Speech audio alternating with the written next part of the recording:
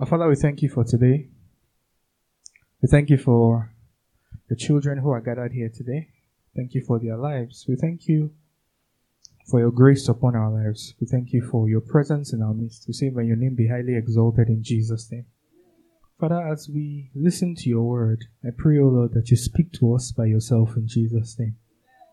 You give us the thing that we need to hear. You tell us the things that we need to learn. And only your name will be praised. For it's in Jesus' name we have prayed. Amen. Today we'll be continuing our series on the lessons on the kingdom. We'll be concluding our series actually, which we started at the beginning of March. So let us turn our Bibles to the book of what? Chapter. Okay. Matthew 13. Matthew 13. We'll be reading from verse 47 to verse 52. Bible says, again, the kingdom of heaven is like unto a net that was cast into the sea and gathered every kind, which when it was full, they drew to shore and sat down and gathered the good into vessels, but cast the bad away. So shall it be at the end of the world. The angels shall come forth and sever the wicked from among the just, and shall cast them into the furnace of fire. There shall be wailing and gnashing of teeth. Jesus said unto them, have ye understood all these things? And they say unto him, yea, Lord. Then he said unto them, therefore every scribe which is instructed unto the kingdom of heaven is like unto a man that is an householder, which bringeth forth out of his treasure things new and things what? Old. Amen. So last week we looked at a very short portion of scripture to examine specific parables that had to do with how we value the gospel, right? When we started this series, we looked at the gospel, we looked at the Christian and our relationship with the Word of God. Then after that, we looked at our relationship with the world. Then last week we looked at how we value the gospel. And today we're going to be looking at the Christian and our relationship with the dispensation of the gospel, or the Christian and our relationship with time, the concept of time that we are living in right now. We're in time, right? Because we're going to sleep today and wake up and we'll say it's a new day. We woke up this morning and we said today is Sunday. I can look at that clock and say it's 11:25. We exist within time. And the reason why we're looking at the relationship between the Christian and the gospel disposition, or the Christian and time, is because the gospel disposition, it is what is going to end the age. What I mean by that is that when Jesus was asked the question, how shall these things be, and what will the sign be of when the end shall come, when his disciples were talking to him, he gave them a lot of things. He said there will be wars, there will be rumors of wars, father would hate his son would hate their father. He gave them so many things, some of the things that we are seeing in the world today. But he now said, even when you see all these things, the end has not yet come. Then at the end he said, and when the gospel, this message, is preached to every nation of the world, then the end shall what? Shall come. That's what Jesus said. So when I say we're looking at our relationship with time, or we're looking at our relationship with the gospel disposition, we're saying the same thing. Because the gospel disposition will end time. It will end time. When time is over, and when we leave this world and go to the world that is to come, there will be no more preaching. Right? There will be no more Christian life. Christianity exists for this earth. It doesn't exist for heaven. In heaven, we're just like Christ, we're his brothers and sisters. In heaven, there will be no need to distinguish between someone that is a Christian and someone that is not a Christian, right? Because we are all, in quotes, at that point, Christians. Because we are like Christ, living with him fully as he is. So what will end our stay here on earth? What will bring time to a close? Is either death, thus you grow old and you die, or Christ returns at the end of time. So if Christ is going to return in our own generation, and we are alive to see it, all well and good. If it's our children's children that will be here when Christ returns, we'll have died. So essentially, we're looking at our relationship with time, because one day our time will be up, one way or the other. It's either you die or Jesus comes.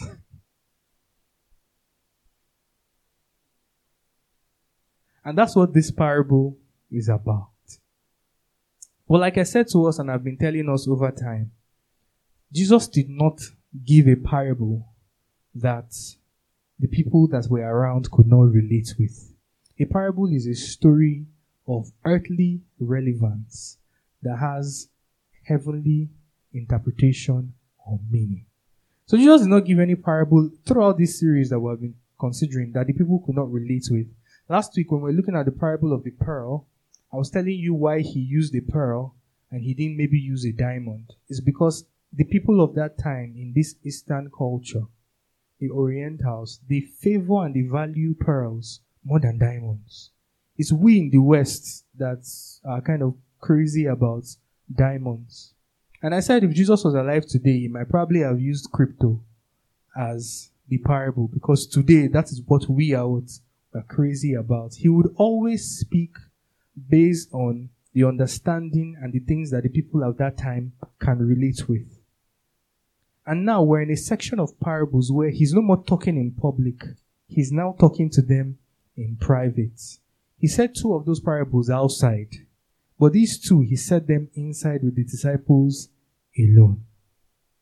And now he's talking about the parable of the net, because among his disciples, there are 4 fishermen. If there's anybody that would fully understand what he's saying in the natural, they were in that room with him. Because the thing about a drag net is this. The way a drag net was constructed at the time was that on the corners, you have hooks. But those hooks are usually of non-sinkable material, like plastic. So the corners will be able to float, right? But in the middle, you have lead usually, because lead is heavy and lead sinks. So essentially, when they throw the dragnet into the sea, what will happen is the bottom would sink down, but the corners would be floating on top because they can't sink. The corners are just hooked with like pegs so that it's easy for them to gather. And when they do that, what they do is they wait. They wait for all the fish to what? To come in. And when the fish comes in, they now go to the corners and pick up the nets and bring it out of the sea. But you see, it would have been all right if that was all that happened. But when they bring the fish out of the sea, they still have to separate the good one from what? From the bad one. And herein lies the problem. Because when we're looking at the parable of the tares, it was clear to us that the tares represent those that would never accept Jesus. The wheat are those that accept Jesus. And the ground is what? Is the world. But you see, in this parable, the net is actually everybody that actually accepts the gospel. Because you see, no matter what happens, that net cannot capture all the fish in the sea. And that is the saddest thing about Christianity in a strange way. In that as much as it is God's desire for everybody to be saved, not everybody will be saved. Not everybody will accept Jesus. So, in this parable, the net is not the world. The sea is the world. And there are various fishes. And the net comes and what? And sinks in, waiting for as many as possible to what? To gather into that net. For as many as possible that can accept Jesus, the net is still what? Waiting till today. Which is why Jesus said, and when the world ends, then there will be what? A separation. So we're living in a time when anybody can still accept Jesus Christ at any time. That's why we go out to preach. That's why we go out for evangelism. That's why we reach out to our friends. That's why we talk to them about Jesus. Because we're still within that time. We're still in the dispensation of the gospel. There is still time. The net is still in the sea. But the reason why this parable is important and the reason why this parable is the final one is because it is a parable really about finishing strong. Finishing this our race. Ending this Christian life strong. Because what Jesus is trying to let his disciples know is that it is not enough for you to simply say you are in the net. Because when the end of the world comes and the net is brought out of the water and we are before our Father, there will still be a separation between good fish and bad fish. So it's not a parable about who you are today. It's a parable about who you would be when your time is up. Either by death or by the return of Jesus. That's what this parable is about. And it's important for us because not everybody that starts the race well finishes it well. This is not a parable about your Christian life and its state today. God wants us to be conscious about what will happen when it ends. How we would be, who we would be when we are done here. Because in the world today, so many have gone who did not finish strong. Who before their lives ended, they left Jesus, even if they did mighty things for him. They might have healed the sick. They might have raised the dead. They might have been wonderful ministers. But not everybody finishes strong. You see, God wants us to be conscious of how much the devil does not age. You see, the devil is not old. He's not young. He's a spirit, the same way God is. If you live 120 years in this world, the devil has extreme patience to wait for the opportunity that you will give him so that he can essentially deal with you and take you away from God. It's never too late for the devil to do that. The same way it is never too late for God to save anybody. As long as they are still within this what? Time. Still breathing oxygen. Even if a man gets to the point where he is 90 before he abandons Jesus Christ, to the devil, that's no time. He's patient enough to wait till that 90. Because he knows that at the end, there will be a separation of what? Good fish from bad fish. So essentially, how do we finish strong? And I'm going to go through 4 points. 4 major points from 4 different parts of the Bible, and we'll talk. Let's open our Bibles to Philippians chapter 3 from verse 13 to 14.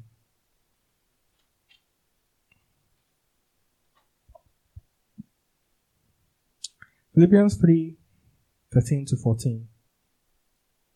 The Bible says, "Brethren, I count not myself to have apprehended, but this one thing I do, forgetting those things which are behind, and reaching forth unto those things which are before, I press towards the mark for the prize of the high calling of God in Christ Jesus. Amen. Have you read it? The first thing that we have to do to finish strong is we need to learn to forget. So can you tell yourself, learn to forget? Learn to To forget. What does this mean? What does this mean? So you see, I've often heard that there's an analogy that people give. I've often heard that the Christian life is like a slope and there's no stopping. You're either going up or you're coming down. There are points to which I agree with that. There are points to which I don't. Because in the life of a man, there would always be periods of waiting. We are not always encumbered with activities in this our Christian life. There would always be periods where God will take you through a place where you are waiting. You are learning something. That's not stagnancy. It's you building yourself up for the next step that you are going to take. But what does it mean to learn to forget? Does it mean that, because we've talked about some things in this church and I want to differentiate between them. So there was a time we were teaching and we talked about godly sorrow, right? And we talked about the fact that as Christians, we should not move forward too quickly when we make a mistake, right? In that we should learn to allow the Spirit of God to do what He wants to do in our hearts. So if, for example, you make a mistake today, when you ask for forgiveness, you have to repent.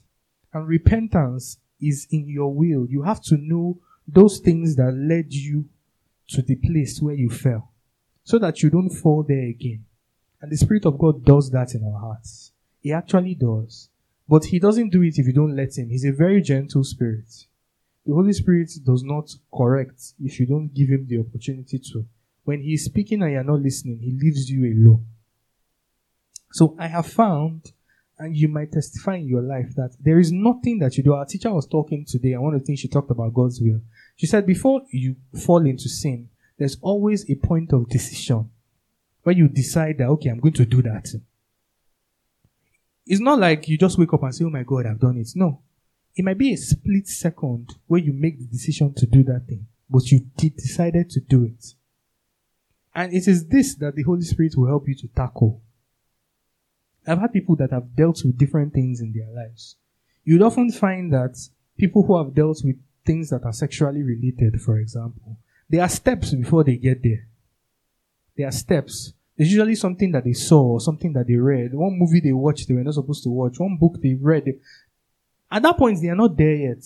But they've opened the doorway. And the devil keeps pushing them until they fall. And that's what the Holy Spirit does. He helps you to check yourself so that you don't even give room for what? For anything to happen that will lead you to sin.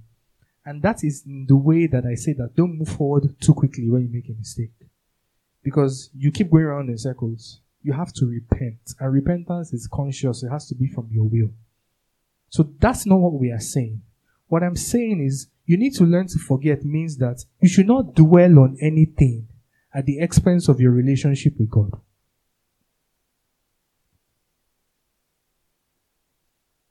And there are two things that you can dwell on. You can dwell on your success. You can also dwell on your failure.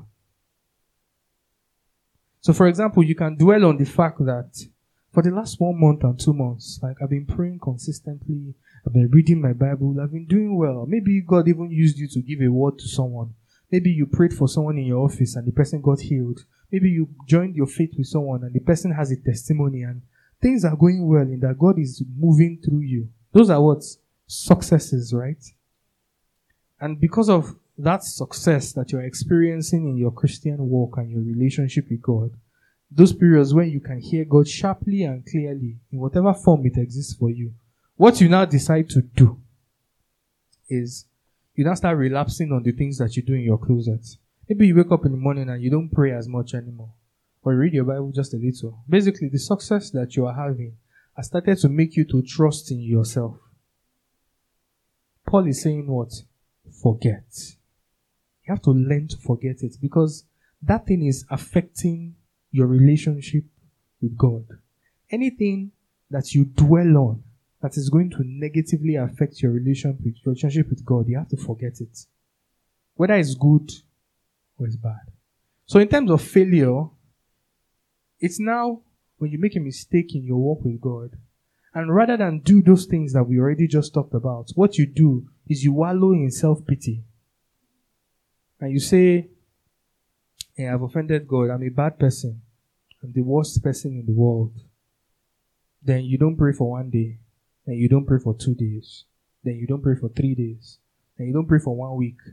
And over time, you even forget how you got there.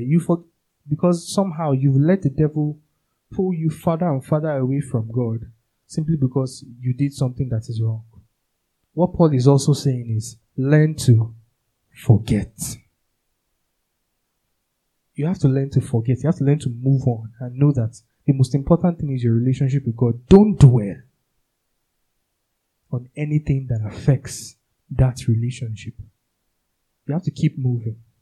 Second thing, Hebrews 12, 1-2.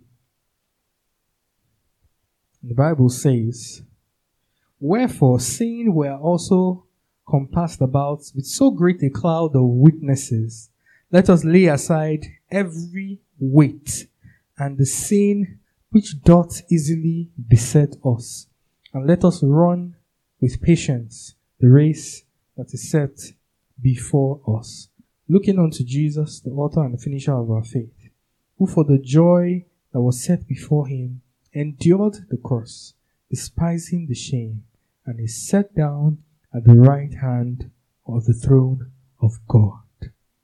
There are two things that he said you should lay aside. He said you should lay aside every weight and what? And the sin that easily besets us. I'll talk about weights first. Weights are not sins. I've already described weights to an extent. Weights are not sins. Weights are things that can lead to sin. And I will talk about it a bit more in my next point. A weight is something that is holding you down. So he's using the analogy of a race, right? Because he said it's the race that is set before you. How many of us watch sports or watch the Olympics with any form of fashion? If you watch sports, you realize that any race of any form, lightness is key. Whether it's a car or a bike, or human beings, they design it in such a way that those cars are effective and efficient, but they are also light. They are not as heavy as Hummers. Because if they are that heavy, they can't move at that speed. Same thing with bikes. Same thing with human beings. Imagine someone competing in the Olympics and he puts weights on his legs and says he wants to run. So weights are not sins, but they can lead to sin. They will slow you down in your walk with God. They will not let your relationship with God be effective. Those are weights, and they are different for all of us. And I will touch on it a bit more when I get to the next point, because the next point actually talks about it. But what I want to talk about right now is the sin that easily besets. Every human being has those things that they can easily fall into. And it's different for all of us. I have a friend, an old friend, that I used to tell something. I told him that, and we were very different in backgrounds. And background and all these things go into play. Personality, background, your history, your family come into play to make these things the way they are in our lives. But when you come to Jesus, the devil doesn't really attack you with new things. It's usually the same old stuff that was not a struggle before Jesus, but now it's something that you have to wrestle with. And I used to talk to him back then years ago, and I used to tell him that for me, it's pointless for the devil to tempt me with, like, let's say we're walking on the road and let's say we see a wallet on the floor, for example, and there's money inside, like plenty money inside the wallet. And we now see it and we pick it up. I'm like, oh yeah, there's money inside this wallet. Like, for me, that's kind of a pointless temptation. No matter how broke I am. Because that's not sin that easily besets me. For me, it's different. And we used to joke that time, and he would tell me, Billy, that's a problem for me. That's a huge problem for me. Like, being able to pick up that wallet and say, okay, he wants to return it to the authorities or find the owner and not touch anything inside that wallet. For him, it's what? It's huge. For me, it's nothing. There are also some things for me that are huge problems. And for somebody else, it doesn't easily what? Beset them. Everyone has those things that they are very likely to fall to. And you have to know yourself. And Christianity is practical. It's not theory, you get. We're not just talking to ourselves. You have to know yourself. You have to know, okay, I am Billy. And based on my history, based on what happened before I came to Jesus, these are the things that the devil is using to disturb my life then. These are the things he's still using to disturb my life now. You have to lay them aside. Because they are not going to change. The devil hardly will bring anything new to you. Most of the time, it's the same old stuff. So in the book of Judges, there's the story of a man called Jephthah. Right? Jephthah was an orphan. So he was the son of a harlot, rather. So basically, he was an outcast. They cast him away because the person that gave birth to him did not legally marry the father. But now, the children of Israel entered trouble. And they now went to get him and say, come and fight for us. He now said, but you people threw me away and you're calling me to come and fight for you. They said he should come. That is their brother indeed. He said it's their brother. He now said, okay, if I'm coming to fight for you, this is what you have to do. You have to basically legitimize my claim in the family. They agreed. But the point I'm trying to make is they were going up against, they're going up the king, I think the Moabites. They were going up against the Moabites. And what happened next was the king now sent basically an emissary to Jephthah to tell them what they want. And the king was basically telling Jephthah that, well, we want you to vacate this land because you took this land from us illegally. So vacate in peace and we'll leave you alone. If not, we're coming to fight you. Then Jephthah, the outcast, now narrated, his response to the king was he narrated the history of Israel when they came from Egypt and how they were walking through all those lands. And he told the king that we didn't take this land from you. We wanted to pass through this land. They didn't allow us to pass. We went around. We wanted to pass through this land. They didn't allow us to pass. We went around. Then we got to your land and you still didn't allow us to pass. And it became fight. So we fought and we won. Then we occupied this land. So we can't leave it because this is what happened. If you just let us pass back then, we'll not be here. We'll not be here today. It sounds funny, but you see, it hits me that throughout the history of Israel till today,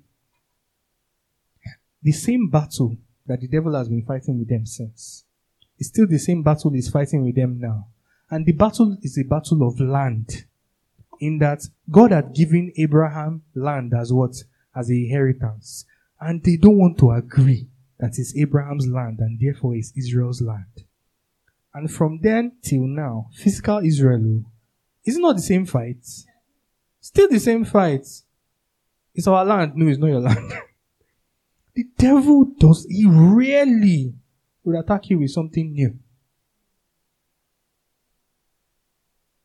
It's always the same thing. The problems are usually the same. The solutions are usually the same. Amen. 1 Corinthians chapter 9 from verse 24 to 27. It says, know ye not that they which run in a race run all, but one receiveth the prize. So run that ye may obtain, and every man that striveth for mastery is temperate in all things. Now they do it to obtain a corruptible crown, but we an incorruptible. I therefore so run, not as uncertainly, so fight, not as one that beateth the air, but I keep my body and bring it under subjection, lest by any means, which when I have preached to others, I myself should be a cast away. I want to talk, the third point is temperance or moderation. Moderation. I want you to say something to yourself. I cannot allow my body to get all that it wants. I want you to be serious about it. I cannot allow my body to get all that it wants. You cannot give your body everything that it wants. That's what temperance is. That's what moderation really is speaking about. In that Paul said that those that are fighting for a crown that is perishable, Olympics, boxing, whatever sports, they put themselves under extreme stress and discipline, right? They discipline themselves just so that they can get the prize. I think about it sometimes in football and I laugh. Because fight. You play 38 games in a season. Out of all those 20 teams, only one of those teams is going to carry that cup at the end of that year. And they go again the next year. But every team is what? Battling. And there was a time in sports, for example, before sports science became a thing, where players used to live anyhow to an extent, where players still drank and did some other things and it was common knowledge. But now, because of sports science, most teams have serious dieting, exercise regimens for their players so that their players can last. And the best of the best players don't indulge in a lot of things. They don't indulge in a lot of things. To keep their bodies what? Fit. And that's why Ronaldo is 37 and he's still behaving as if he's 20-something. He's more fit than I am. And that's to obtain a crown that is what? That is perishable. And he uses that analogy, how much more a crown that is what? Not perishable. How much more this heaven that we are all trying to what? To attain. How much more this end that we are trying to get to. Why won't you put this body under what? Subjection. You cannot let your body get all that it wants. Sometimes we don't see the connection between it and sin, but the connection is so strong. When you eat too much, when you sleep too much, when you drink too much, I'm never talking about alcohol now, drinking juice or water, you don't see the connection between it and sin. When you watch too much of your favorite shows, when you read too much, novels or whatever, you don't see the connection between it and sin. But the truth is that you have just 24 hours in a day. So I'll tell you a story about myself. So in 2020, before 2020, I used to read a lot of books. I like reading novels a lot. And I used to give myself yearly targets. And my yearly targets used to be 60 books, 50 books. And I will meet it, at least, or I'll try to meet it. I read 40. I read 40 something. And in 2020, I met the target, but it was at a great cost. Because at the end of that year, I didn't meet targets in 2020, but I almost did. And I realized I could not meet it. And at the end of that year, I had to sit down and talk to myself. Because you see, sometimes in life, the only person that can really talk to you is yourself. You have to sit down and you have to talk to yourself and be realistic about what exactly you are doing with your life. And I said to myself, Billy, you say you want to grow up spiritually. You say that you want to know God better. How are you reading 40 novels in a year? It's not a realistic plan. This one is not even about time management or anything. It's about the fact that I have 24 hours in a day. And I told myself, and starting from 2021, I didn't even bother giving myself targets like that. I just cut it down. I just gave myself a rule. You are allowed to relax. Because I read those books to relax. But I gave myself a rule and told myself, if you are reading so and so amount of novels, you are reading double of Christian books and materials. I just told myself, at least double. And that put me on a pedestal because the problem is not that reading those books is bad. Do you understand? But I cannot afford to give my body what it wants. What it wants. Because the problem with the body is not that pleasure is not supposed to be for us. Adi has taught us a lot about how Eden means pleasure. God desires that his children will live pleasurable lives.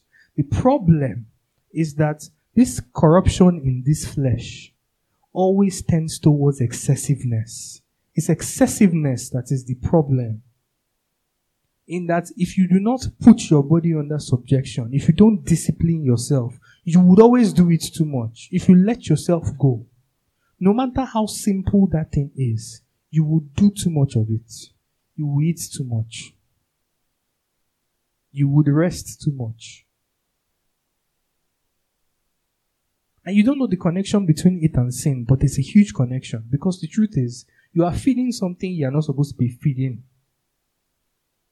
And you are starving something that you are supposed to be feeding. So you have to talk to yourself. You have to feed your spirit. Tell yourself, I have to feed my spirit. I have to feed my spirit. I have to take in more of the word of God. And it's practical. Like, it's practical. I set out times in the week when all I do is I study and I pray. I have 2 days in the week. And let me tell you, those 2 days, none of them is easy. Like, I cannot tell you there's one time that I did it. And when I'm about to start it, as I wake up on Tuesday morning, I say, yes, it's another Tuesday. It's not easy. But what I notice is when I start and I start doing it, I am strong. But the strength is not physical. It's not like, because, most of the time I'm fasting at those times anyway. So it's not like I'm strong in that I have eaten that day. The strength is that I am feeding me, the real me that is inside. I'm stocking myself with the word of God. I'm reading things that are building up my spirit and my faith. It has to be a conscious thing. We don't grow up spiritually by accident. The same way a child does not grow up by accident and is healthy. If you give birth to a child today, and you're a parent today, if you go to the hospital, the doctors will have to tell you what to feed that child, how the child is supposed to consistently grow. If not, you give him more of one food than the other, and the child will be malnourished.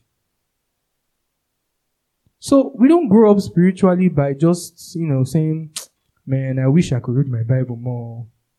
Man, I wish I was deeper in God. It's not a wish.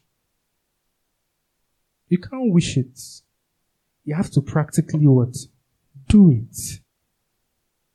And the truth is, it will take your time. It will take your time. But something has to be sacrificed. You have to starve your soul of the things that it enjoys. Maybe you enjoy watching football or you enjoy doing this. You have to starve your soul. All that is just enjoyment for yourself and you're relaxing. You have to sit down and really talk to yourself and say, what am I really doing? Because if you are really running this race and you want to meet your Redeemer, you have to run it with temperance and moderation.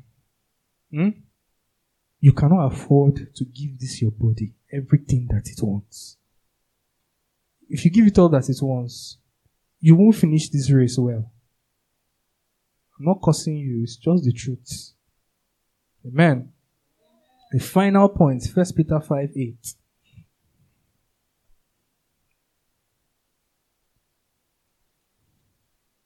The Bible says, be sober, be vigilant, because your adversary, the devil, as a roaring lion, walketh about, seeking whom he may devour.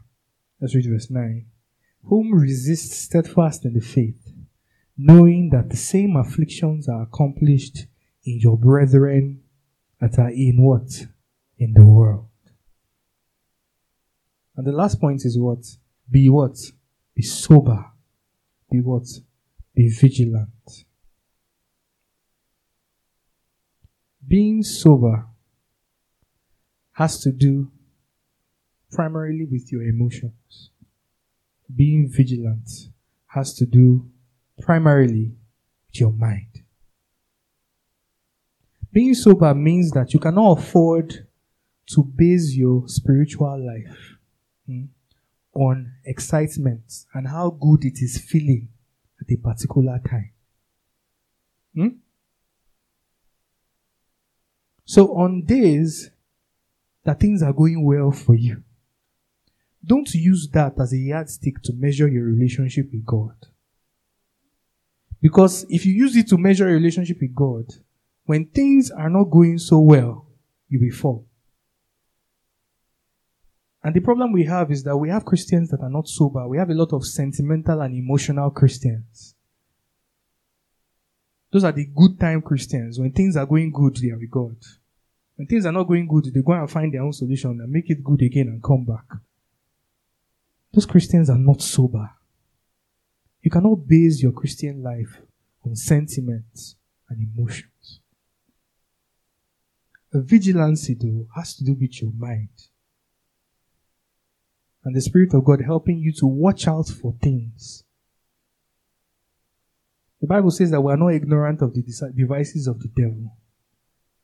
You cannot afford to be ignorant about how the devil tempts you. He will rarely tempt you with something that is new. So you have to know, this is how the devil tries to get to me. This is his pattern. This is his way. The devil is very patternistic like that. He would always try in a particular way to get you. And you have to know his devices. That's what it means to be vigilant, so that you are aware, so you can nip it in the bud. Amen. So you have to be sober, you have to be vigilant. And he gave you the reason why. Because your adversary, the devil, is going about like what? Like a lion, looking for who he will what? Devour. But the next thing that he says is one of the most important things. And he says that you should do this, you should resist him what? Steadfast in the faith, knowing that the afflictions that you are suffering are also accomplished by your brethren who are in the world. You are not what? Alone. Isolation, a lot of times in the Christian walk, is one of the greatest weapons that the devil tries to use in deception of the mind. Because the first thing the devil wants to do to you is to make you feel like that thing that you are going through, you are the only one. That you are the only one it has what? It has ever happened to. That temptation or whatever it is, you are the only one he has ever tempted with that in this life. That there is nobody in this world that hasn't gone through that same thing and God has delivered him. He does it to weaken your faith. He does it to weaken what? Your faith. So he says you have to have a knowing that no matter what it is, your brethren around the world are going through the same thing. And they are also standing fast. So it's not just you. Which means that the help that God has made available to them is also available for you. As someone has passed through what you are passing through before, and he has won. So why can't you what? Win. You're not alone. And he said, knowing that has to be inside you. You have to know it. Because if you don't know it, you won't be able to run well. You won't be able to finish strong. Amen.